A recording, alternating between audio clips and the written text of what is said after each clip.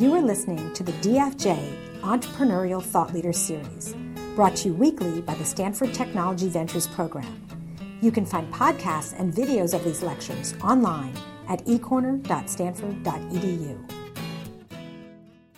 So let's welcome these two.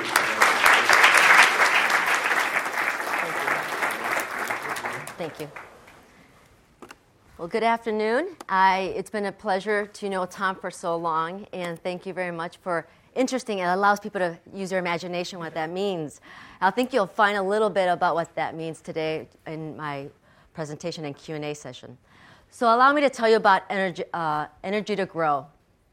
So in terms of an entrepreneurial experience, and one that has deep personal meaning, you have to hit the rewind button and figure out where did it all start. And I'll be very honest, it started very early. When I was 9 years old, my family took us back to Colombia for a visit. And we were able to visit a national monument called El Paraíso. And after our morning tour, we were taken to the patio deck for lunch. And as we were seated and waited for our lunch, we chit-chatted.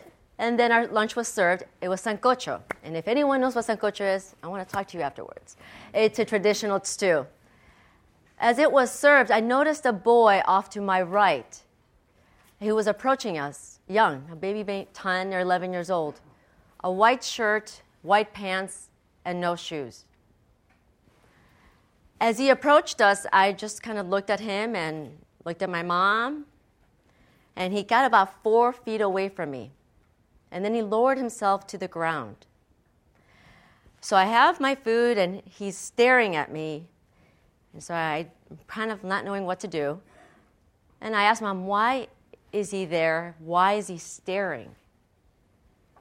And she says, she explained, he's waiting to see what you will leave behind. I looked at my mom. I looked at the boy, and I just put down my spoon and gave the sancocho to him. That experience left me with a perspective for life. And what I mean by that was a paradox in disguise. Back in the United States, my family had limited financial resources. But in Colombia, we had enough to go out and to share. At that point, I began to understand that small acts can have big impact, regardless of how many resources we have. And I think that's a key piece right here, not only for just an entrepreneur venture in of itself, but for what we're trying to do at Store Once. So what Store It's all about? We're about to bring 3 billion people the energy to grow. And how are we going to do that? We're building a micro-compressed air energy storage system that will be the most affordable, the most reliable, and the cleanest option at the distributed scale. We do this well, and trust me, we will have redefined the energy landscape at that kilowatt level for 3 billion people. Our goal is simple. Do this well, and 3 billion people will have a choice, a cleaner choice, of an energy source that will help them grow their businesses and communities.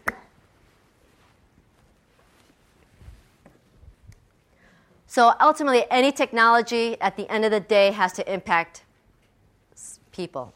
So actually, these are pictures for some of the partners that we've been engaged with. Up to your right is a picture from Emprenda. Patricio Boyd, he was a co-founder and in charge of business development for rural operations. I met him in 2009 via email, then met him in 2010 at Intersolar, and since then he's been very, very helpful with us and just visited us last month at a Store It's facility. He's been at the core of not only giving us insights, but also introducing us to the people who have operating experience for 5 or 10 years in the field. So what does that mean? He introduced us to people who have an ESCO in Laos, people who have an ESCO in India, to people who have ESCOs in Dominican Republic and Honduras. That's just a sampling of the people he was able to take us to so that we would actually get to know what we really have to build. In other words, I did not want to guess. The other picture is from my colleague, Anna Kaplan. She went to Cambodia.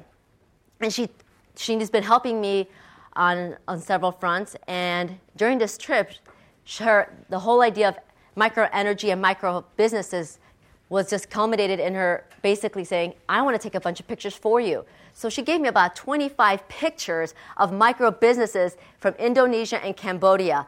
You only get to see one of them. So basically, to her, StoreWhat's already left a message with her. We're about providing an energy source, so there's much better productive use of energy that allows people to do more with less. And then the last piece speaks a little bit to what I did before. After graduate school, I went to HP in '97, and then after that went to my first startup and went IPO, raised $100 million. That was called ZapMe. We actually launched about 2,000 computer labs and with over 500,000 users. After that, I started my own business on a consulting basis, went back to HP, and worked on their emerging market solutions team. If you go onto your Google, put in HP 441 multi-user desktop.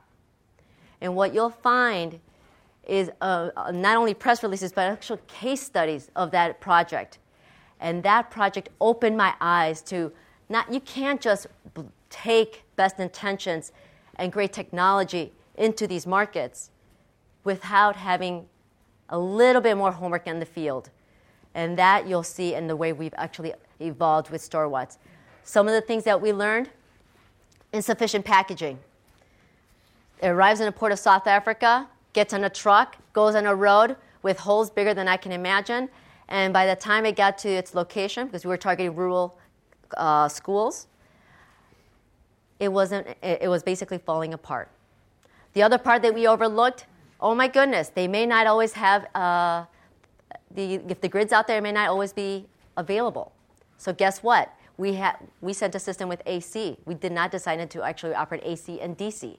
So those are just a few insights into what has shaped our insights for StoreWhat's.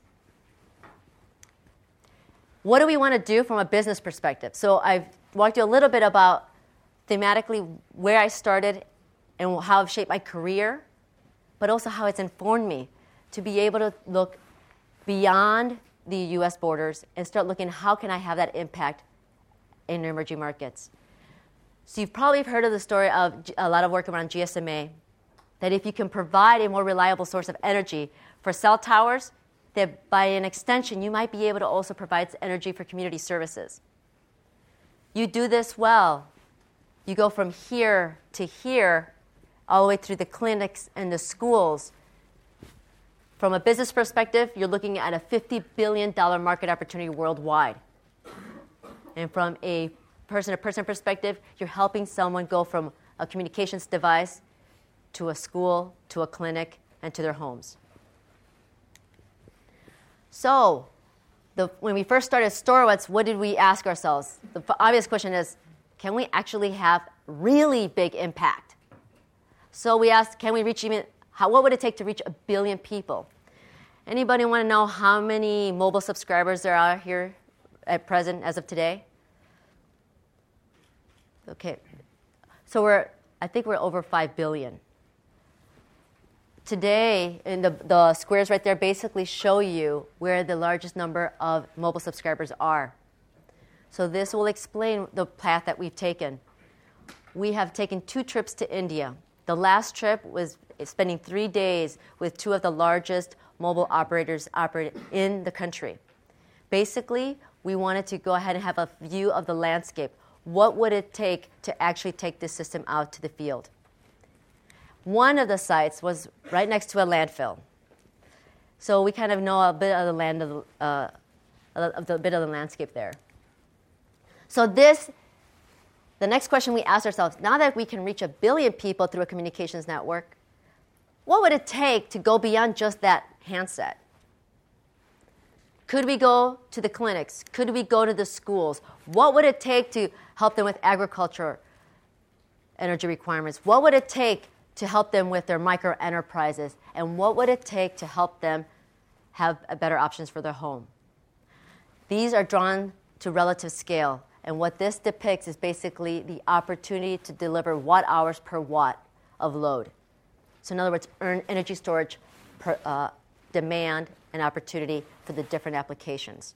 So basically we start with one and we can scale to a huge impact. To do that, we had to think really hard, what's the best technology out there that we can use to make that possible? So how do we redefine the market space? So if anybody's read EPRI reports, Sandia National Lab reports, you probably have seen segmentation of the energy storage space with 20 different applications. And if they put the number of hours, discharge hours at the x-axis, they end usually at 4 or 5 hours. What StoreWatch was wondering is, where are the applications where they need storage for 6, 12, 18, or 24 hours a day? Where's that axis? That's because that's the markets that we're serving.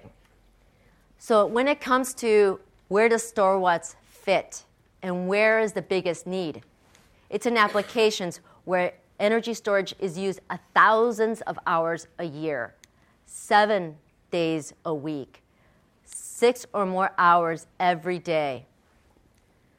The depth of discharge, 70% or plus. And then harsh environments, 120 degrees Fahrenheit or higher, lots of dust, lots of sun exposure. And when it comes to an economic choice, if you can do all that, can you last for 15 years in the field? So you don't want to give in this environment, these types of markets, you don't want to give consumables when it comes to an energy product. You don't want to give them something they have to throw away, because then now you introduce a new requirement. How do you recycle it? In our case, a compressed air energy storage system has a 15-year lifetime. And you can add to it, you can redeploy it at a much lower cost than the alternatives. So with that said, StoreWatch is a game changer. This is just a snapshot of our initial concept drawings. It's an integrated design of tank and the converter. And if that was right next to me, that would be just about this tall. Here's a little bit about what our partners said. So Patricio Boyd, whom I spoke about earlier from Argentina, he is probably one of our biggest advocates.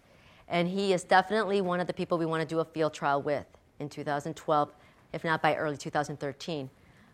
He has gone out of his way not to only introduce the potential partners, but we're also working on potential investment introductions through him as well. I believe there are some folks from Chile. We were introduced to Nelson Stevens through Patricio's network, and since then have re-engaged with him. He just won a project where he has 6 new microgrids that he has to basically do the entire energy solution configuration in Patagonia.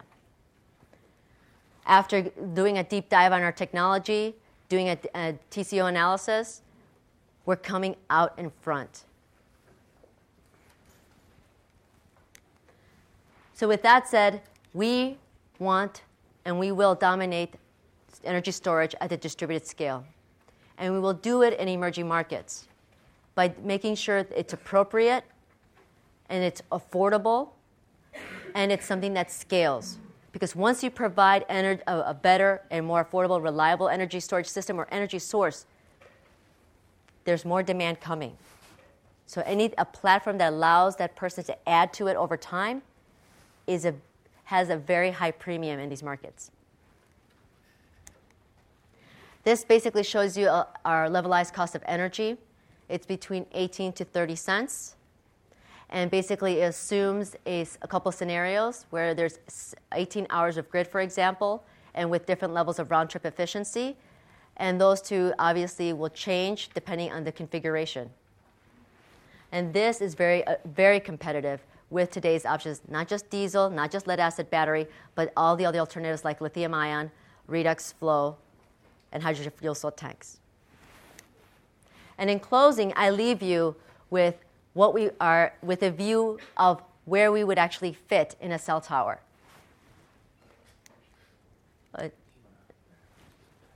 Just hit play. Thank you. And with that,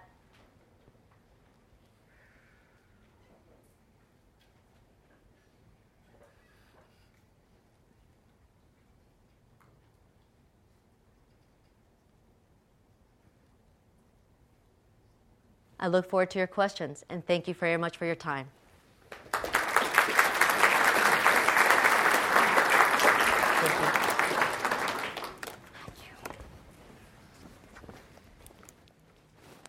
Good afternoon. How are you? As a former BASIS leader, as a student from Stanford, this is closing the loop for me. I was always, taking the speakers to the chats, and now I'm already on the other side. So either that makes me feel really old, or I made it. This is it. So let's pull out our slides. So my story is actually going to be the past and the story of my life and the choices that I made to be where I am right now. I'm going to talk about the decisions I made to choose to go from becoming a geek, a tech entrepreneur, a technologist from MIT, to choosing a social entrepreneurial career, and now back to being a tech entrepreneur today. So this is a picture of the community I was serving in Nicaragua when I was in college. The problem that I was trying to solve was the water issue. There are 2 billion people without access to water, safe water, and sanitation around the world. There are many definitions of social entrepreneurship. Academics like Greg Diss will talk about social entrepreneurs as those who combine the passion and the belief in a social mission with a business-like discipline that tech entrepreneurs have in Silicon Valley. So I put the pictures of Mark Zuckerberg and Rosa Parks, and you end up with somebody like Muhammad Yunus, who won the Nobel Prize in Peace as a social entrepreneur. My definition, however, is about happiness. I believe that, have you seen this Maslow hierarchy of needs? Raise your hand if you have. So these are the steps that we have to take to reach happiness and self-actualization. I believe that social entrepreneurship is really unique because of the following reason. It allows the entrepreneur to be able to reach meaning and self-actualization by providing the first step to happiness to those who are in more need. So you're really closing the loop in making yourself really happy and bringing happiness to the rest of the world. Now, I'm going to talk about a few eureka moments that I had in my career where I really pivoted my life into becoming something that I didn't think I was going to become before. So I was in junior year. I was a chemical engineering student at MIT looking for internships in the summer. How many of you are looking for a summer internship right now? Only 2, 3? Nobody's going to work this summer? How many of you are looking into entrepreneurship or starting your own projects this summer? Okay. So the rest of you are going on vacation and having a good time? Wow. My times, it was not like this. We actually had to work over the summer to pay for tuition.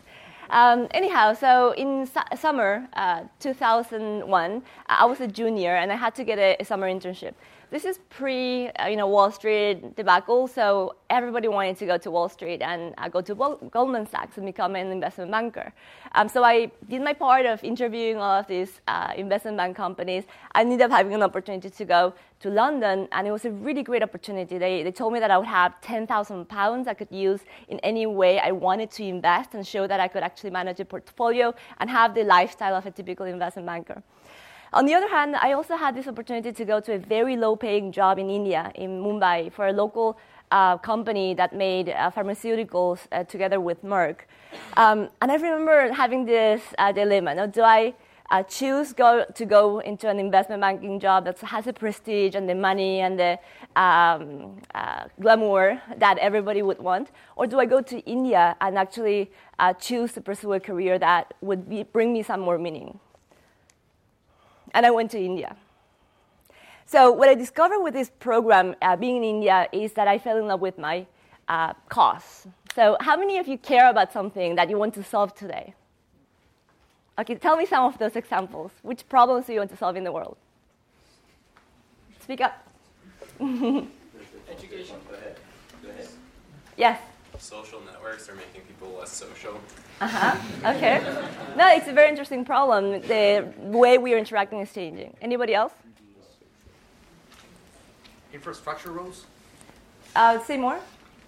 Well, I'm into construction, linking cities, making bridging, making the infrastructure available to everybody. Excellent. Education.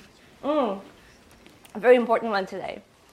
So I mentioned this because at some point in your life you'll have this calling, eureka moment, when you really fall in love with a topic or a subject matter. And in my case, I was in India and I was looking at this problem, the problem of water, having 2 million kids dying of diarrhea every year because they don't have access to clean water. And I realized that this was my calling in life. I had to do something about it. I came back to MIT, and I discovered that these big problems don't actually need solutions that are really complicated. We could have solutions that are very low cost and simple.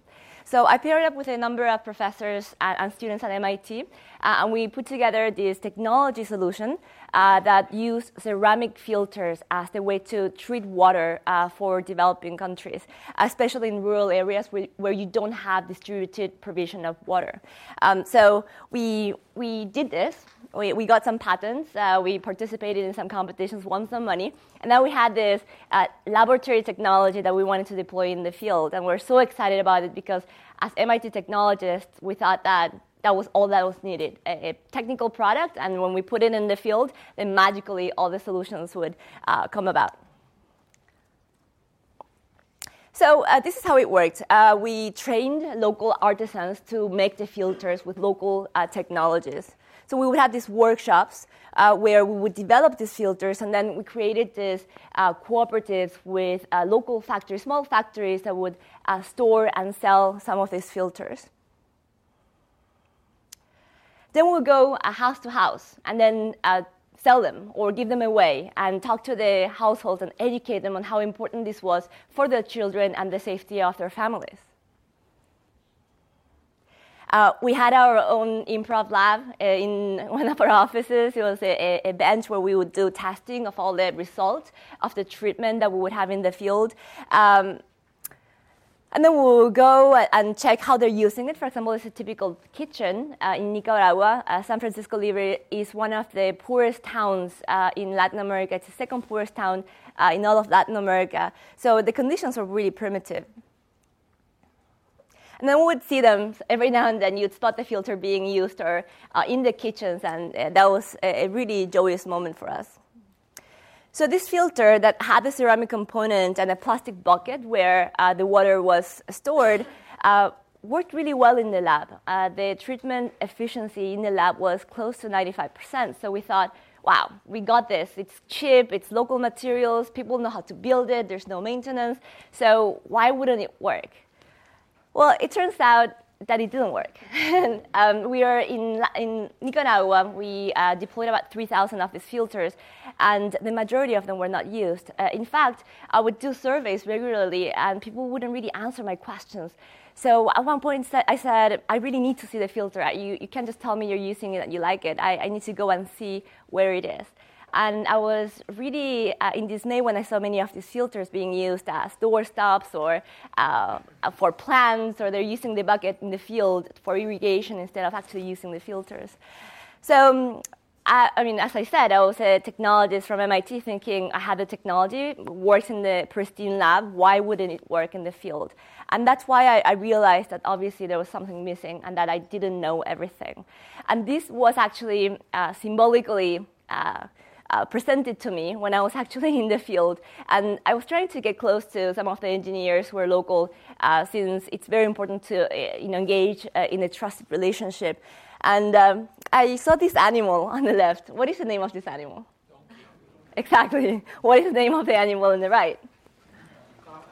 Okay, so obviously I didn't know that. And I was talking about this animal and calling it cow, and everybody was just smirking and laughing around me. And at some point I said, what's happening? Why are you laughing at me? And they said, well, Rebecca, Dr. Rebecca, as they would call me at that point, that is a donkey, not a cow.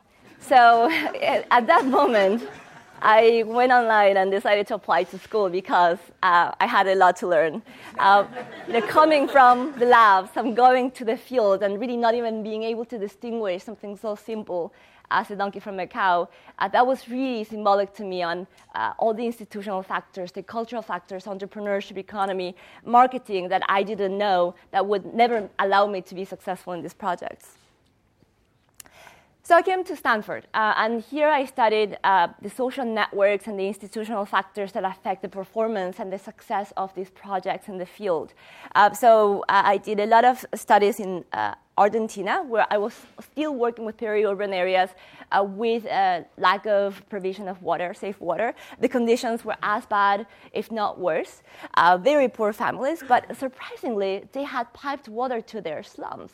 So I was going and looking at these communities where there was almost no money, but they still had water provision. As you see, there's piped water next to houses that are made of tin and cardboard.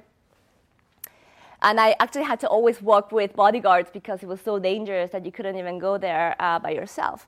And what I discovered with this study is that the institutional factors and the social networks were, in fact, one of the most important components in ensuring the success of these projects. Now, the problem with being an academic after having been an entrepreneur is that you can't go back. It's very difficult. So I came back to Stanford, and I had this long thesis to write, 300 or 400 pages. I had a year ahead of me, locked down in a room where I could spend my days in the library.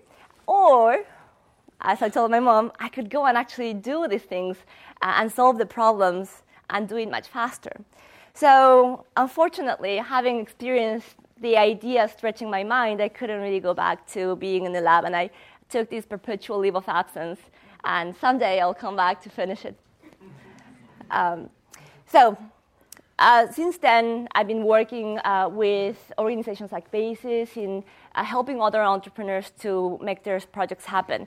And my main issue after coming back from the field was the issue of scale. What I wanted to do was not only to focus on my one idea, but as the quote says, if you get a couple of ideas, they're like rabbits. They reproduce and make more ideas. And when you get a lot of entrepreneurs together, then it's even more exponential. So that was the initial idea behind UNoodle and the technology platform that we built, Podium, which allows some of these organizers, connectors, and entrepreneurs to scale up their activities by using a technical platform. Similarly, we co-founded, as Tom mentioned, the CleanTech Open, which is an organization that helps cleantech companies create their companies, get resources, get mentorship and funding. And since 2006, this organization has helped thousands of companies raise over $400 million of funding and created about 2,500 jobs. So with this and the fact that, if you look at the average income of PhD dropouts from Stanford versus those who graduate, I think I didn't make the right decision. So in the beginning, every time you have an idea, a crazy idea, and you believe in a cause and you want to make that happen, people will say it can happen. Second, they will say, maybe it can happen, but it's not worth your time. Get your doctoral degree, go and study medicine, get a job, a real job, and make sure you have a safety net for your life. But after a while, when you do pursue that cause and you follow your instincts, you'll see that the choices you have made were the right ones. And I hope in a few years you'll be right here presenting your careers. Thank you.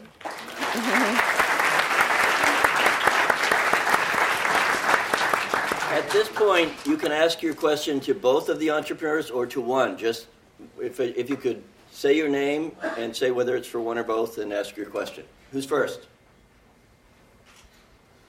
No one? Yes. It's for both. How do you make good decisions? Let me take it.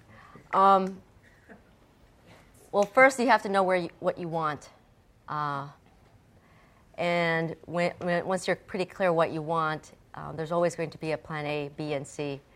So that's the way I've made decisions. I mean, to some of the pins, the Rebecca's points around pivoting. Went to HP, left HP. Went back to HP, but went back with a certain goal in mind, emerging markets. When I moved on beyond HP, I continued to be in remote applications. So I worked at the Moore Foundation as a consultant for 2 years. We funded about $18 million worth of remote sensing technologies for biodiversity conservation in the middle of the Amazon. So everything was with an intent. So as long as you're clear what you want, give yourself some options and go for it. In my case, I always assume that I don't know, as I showed you why. So I typically try to know who knows the piece of information that I need to have in order to make an informed decision. Then I have a couple of mottos in life. One of them is that I always try to make decisions that are going to improve my future, but not at the expense of the present. And that goes back to the investment banker issue. I saw so many of my friends going to a career path that made them extremely miserable today for a future that would be possibly great. And I think many of them regret those decisions. And also, depending on your life stage, I believe that being conscious of whether you want to narrow down your options by that decision or whether you want to increase the number of options with each decision you make, that's an important thing to take into account. When I was younger, I just wanted to create more options. So every decision I made, I wanted to make sure that it was not narrowing the number of possibilities that that particular decision would create in my life. Mm-hmm. Next. I was just wondering, how have you guys been able to align the interests of business with the interests of doing social good at the same time? I'll take that first. Repeat the question. How do you align the interests of the business and the interests of social cause? I actually believe that in order to have great financial success, you do have to have a belief in a social mission or cause. Those are the most successful companies. One of the latest trends is in using happiness as the asset that you're selling and promoting. Delivering happiness from the founder of Zappos is a good example of how companies that are pushing for the well-being of society ultimately end up doing better in the market too. I will echo that. So for any technology with social networking or roads or energy storage, ultimately it's because you have an idea of who you want to impact. The business will take care of itself. Obviously, you want to make it as a for-profit endeavor if you can, because it's more sustainable. And if it's more sustainable, then you're really pushing yourself to make it sustainable for the user.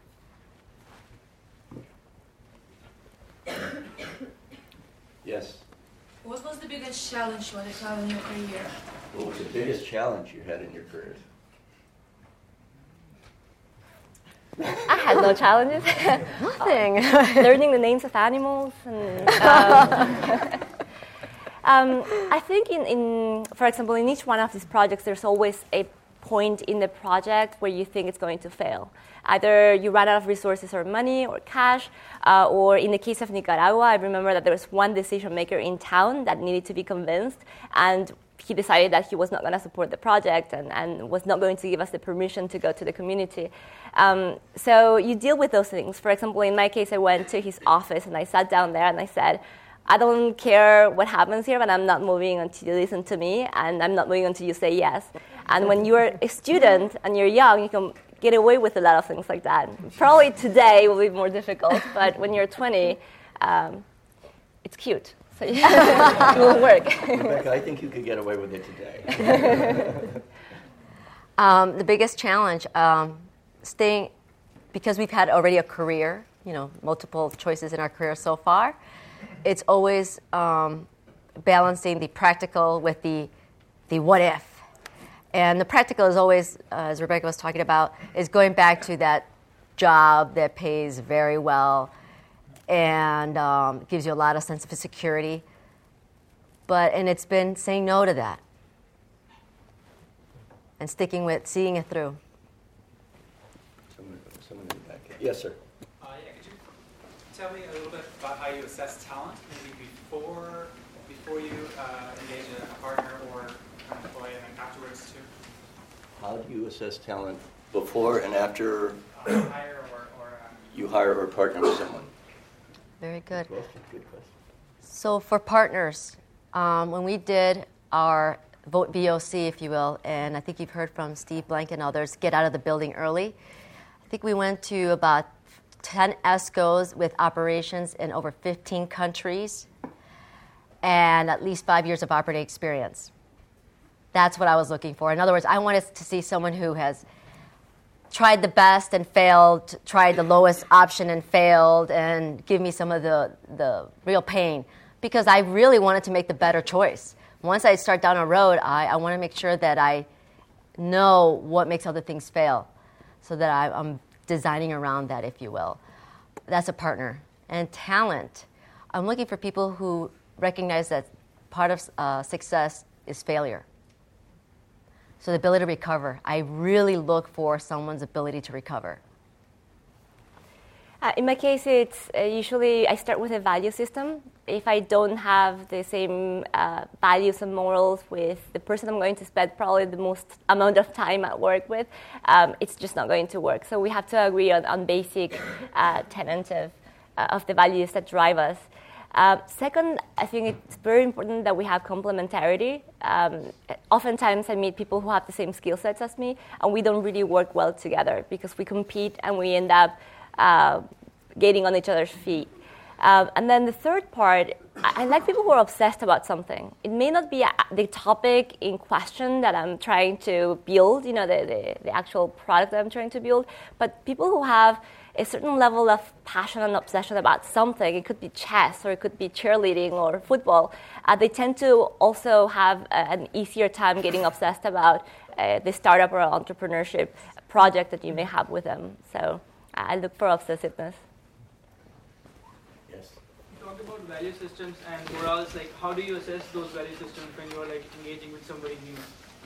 How do you assess value systems when you're engaged with someone new?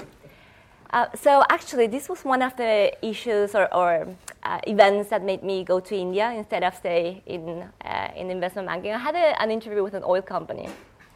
And I'm not going to name which one. But we had a very nice chat for about an hour. So everything went well. The technical part was perfect. And then he said, let's chat now more, chit-chat. This is not part of the official interview. But I would like to know, let's say we have a national park with a lot of national resources and nature. And there is a company that will go to that place and create a lot of destruction, but create at the same time a lot of economic gain and jobs. So how would you feel about that? And he was looking at me like this. So obviously that was a value-based question that the company was trying to assess whether I would be okay with certain practices that were ongoing in the company. And I didn't get the job, and I was really happy about that. So I think many times you can be very direct in asking hypothetical questions, but also in what is important to you. Tom has a tool that's called a Trust Spider, where you can actually align yourself in different aspects of communication, work ethics, and values, so that you can score the compatibility between you and the partner. And that's very, very helpful. I have used it with our team. Yeah. Hi. Thank you for coming to give the talk and everything, and great projects. But with all entrepreneurial ventures, especially with social ones, the entrepreneur themselves is so important. What happens when you leave? Everybody leaves the company one way or the other. So what's your exit strategy, CEO succession? How does the passion stay in the company once you're not there? So what happens when you leave? What's your executive succession strategy, and how do you keep the passion in the company after you leave? It's a great question. I'm just thinking right now, I have one of the two people I have in mind, Tom has met a couple times. Extremely spirited, also aligned on values. She's making some tough choices to try to stay very close to social entrepreneurship. That type of talent, the way I scout for that at this stage is literally I come to some of the Stanford events, classes I've sat in, and I just look and I'm watching. And I'm trying to get a feel for what could be possible in terms of bringing in someone early on so that I can mentor them. And I've done that with one particular individual for about 2 years, just to bring them on and mentor them. exit plan. I haven't really, I've put some thought into it, but there's so much work ahead of us. But I think there is an exit plan. I think the exit plan probably will look at it once we're going from tens and hundreds to tens and hundreds of thousands of units. In my case, I really feel strongly that the best companies in the world don't have a good product alone. They have a great personality that stays beyond the founder, the CEO, or the product line that they have today. So Apple is a great example of the character that the company has, with or without Steve Jobs. You know the personality of the company, and that's a really big challenge. So for example, at our company at Ynoodle, we are creating that right now. We have 14 people, and very intentionally, we are setting some parameters of what that personality will look like. So one of the things that we do as a joke is, have you seen the Honey Badger video on YouTube?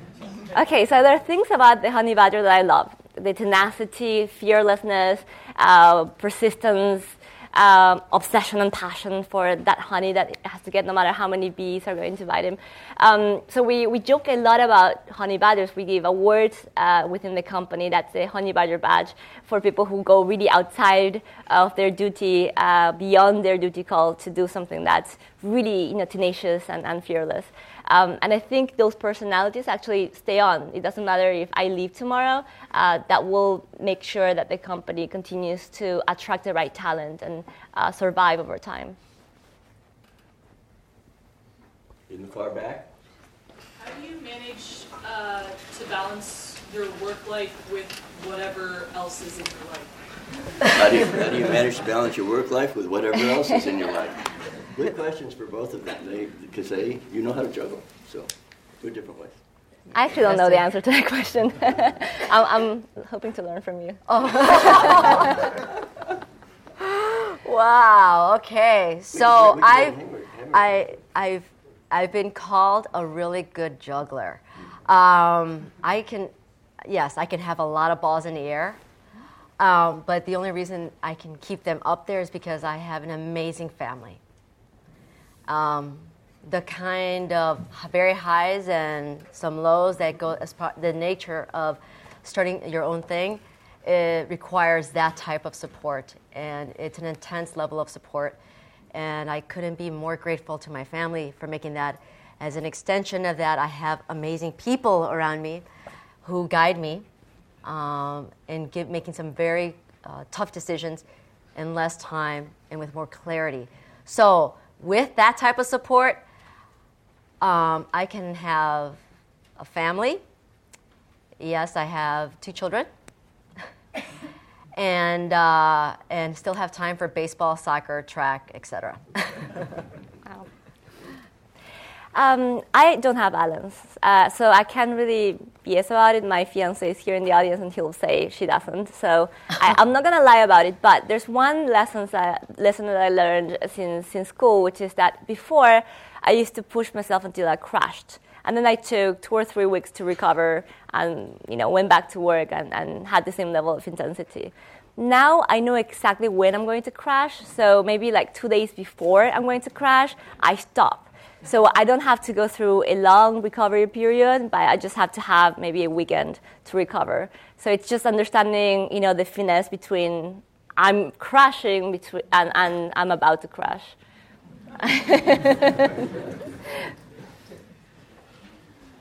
Yes.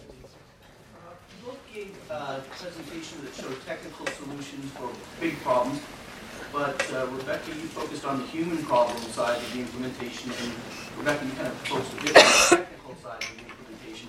What do you see as the greater challenge, solving the human problem of bringing the technology in, or the development of the technological solution and getting humans to adopt it?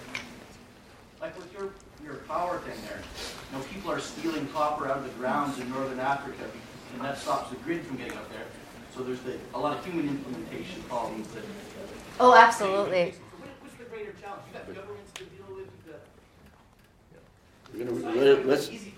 Let's try to paraphrase the question. When you're doing a technology venture that has impact, is it the people problems or the technological problems that are the greater challenge? if you put those two together, you're probably going to have a conversation about business model.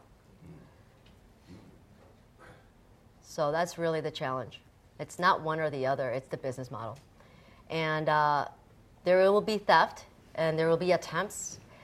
We met with the CEO and founder of a very large ESCO in India, in Palo Alto 3 weeks ago. And he said that in one instance, so they know that their solar panels are stolen. So they said, okay, that's it. We're going to put them on a huge cylinder cement. You know, no one can take that now. It's like cemented on there. You can't move it. Well, they had, I think, 3 instances where they just cut right through that cement and took it. And they actually found out that one of the 3 was actually a dowry. So something you gave for your daughter to get married. So we were like left a little bit with our mouths hanging open, and we're like, really? So I made a little joke. I go, well, at least you know she'll be married for 20 years. I think you have to have both always. You can have technology without the cultural, institutional issues around it. But I do think that technology has a potential to truly disrupt in a very short time period. The issue is choosing the right technology for the right place at the right time. And you can innovate or you can recycle the technologies that are out there, but it will always combine both aspects for the project. Yeah. Yes. Do you feel morally certain that bringing these technologies to people that don't have them is for their benefit? That's a very, very good question. Yes, the question is, am I certain that bringing technologies to communities that don't have it is a good thing? It's a moral thing, right? I was really torn when I was in Nicaragua, and I was pushing this new technology that I developed in the lab. And most of the impact that I was having was actually influencing the community to want to have Nikes just like mine. You know, it was the unintended consequence was that I was pushing cultural values that were not necessarily important in Nicaragua. And then I was looking at the happiness level that I perceived. Maybe I was misperceiving it, but at least what I could capture from my interactions with people, seemed to be pretty high. People seemed to be quite satisfied with their lives, even though they didn't have much.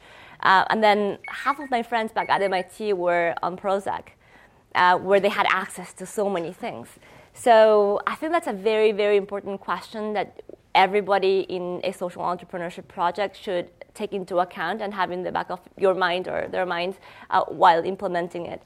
But I do believe strongly in the role of technology in solving this problem. So it's about finding the right cultural framework to do it. I will agree. Moral certainty, that sounds a little bit above my pay scale, but certainty that we will have a much more positive impact, I believe so very strongly. I see what we do with lead-acid batteries here in the United States when we ship over a quarter of them to Mexico. And they're not, although we can say we have a 98, 99% recycling rate, but up to a third of that is sent to Mexico. And you've seen the pictures if you look at New York Times article, how those are, how they're handled in Mexico. I don't want to see that. I think that people should have a real choice of a cleaner and more affordable option. And we've chosen compressed air energy storage because it has properties where you're not introducing toxic and hazardous materials to people who may not have the way, either the skill set or the infrastructure to handle it properly. Here's something I'd like to do. There are people from all over the world here who don't know each other. I'd like you to take 60 seconds, turn to someone sitting to your right or left or behind you, and meet them and think of a good question that you can ask our entrepreneurs. Go, 60 seconds.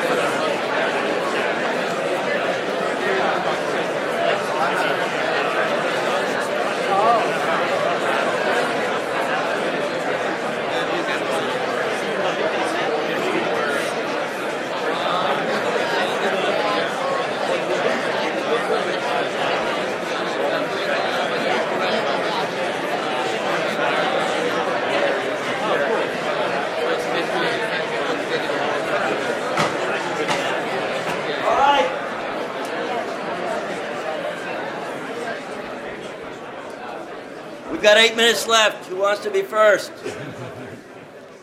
No hands? Come on. All right. Given that there's so many problems in the world that needs to be solved, how do you go about selecting which problem am I going to solve, and how do I know how to make a business model that could scale and that it would be a sustainable business and that would help those solve that problem? So how do you pick the problem? How do you know it'll scale? Your Okay. solution will scale. So Starz is all about one goal, energy to grow.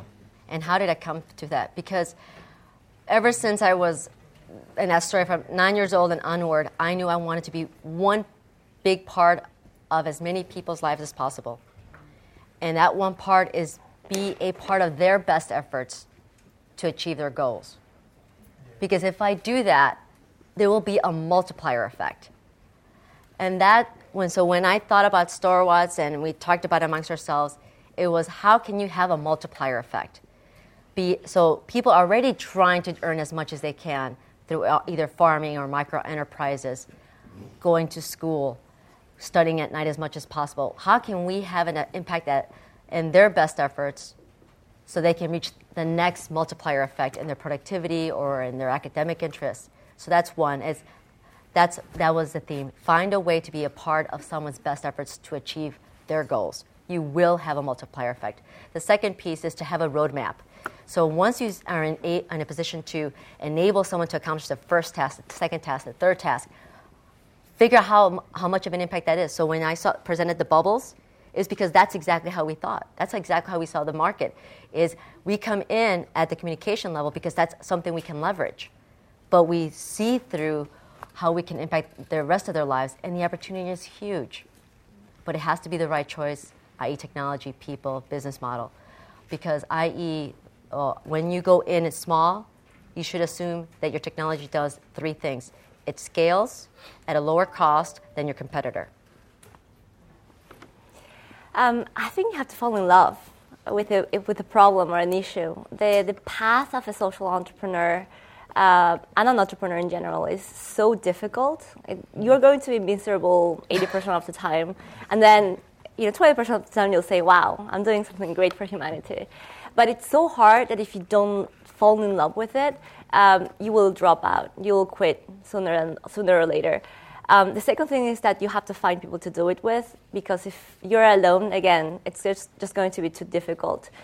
So I would look around for problems, and you'll see that one of them will resonate with you for whatever reason, because you care about the problem or because your skill set and background is the best fit to solve that problem. And then you'll find other people you can resonate with who are also as passionate as you about that particular problem. And then you're set. It's history from there. Isn't that contrary to what you said earlier, though, about not sacrificing the present if you're miserable 80% of the time as an entrepreneur? Wow, I just call them my inconsistency. It's very true. Rebecca, nobody heard him. So. Okay, the question is, isn't that inconsistent to what I said before, that if I shouldn't forgo the present, sacrifice the present for the future, then why am I choosing an entrepreneurial career that makes me miserable most of the time? And I think actually it has to do with the pyramid again. I've been thinking about this question a lot recently because I have no balance. And I was feeling very stretched. And I believe that there are some people whose path to self-actualization only comes through these big ambitions and extremely challenging problems that you want to solve. Without trying, at least people like myself are not going to reach that level of meaning and self-actualization. So I don't actually have an option. If I could be born again and I could be just as happy without having all of these ambitious goals, probably that would be easier. And you can see the happiness index of different countries, and you'll see that some countries definitely have happier people. Denmark #1 always. Yeah. One last question. Yes. So where do you go to get funding?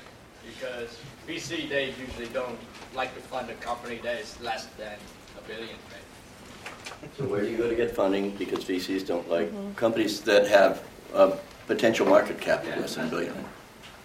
So my answer will be with a caveat. The VC landscape is changing dramatically and has been for the last 3 years. And I think it's going to change again. I think you're going to see a lot of VC firms, a lot of people who were at large VC firms go into smaller firms. And I think that might be actually a good thing. So with that said, all the math changes, right? So all of a sudden, it's not just $1 billion. It could be something smaller. That said, when we have engaged thus far, we have actually had more traction with international investors who are much more familiar with the markets and the culture and would serve us probably very well in terms of guidance to grow the company in the areas that we're targeting. They're also cost-driven VCs and investors. A lot of angels invest in things that they really care about and in stories that they care about. So you can look for those people who have a good fit with your project. But now we have potentially crowdfunding picking up in a few months. So I think that will open up a lot of opportunities for social entrepreneurs. With that, let's thank our two entrepreneurs for being with us today. Thank you.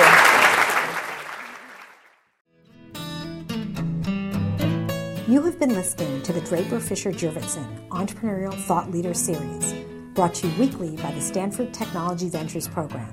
You can find additional podcasts and videos of these lectures online at ecorner.stanford.edu.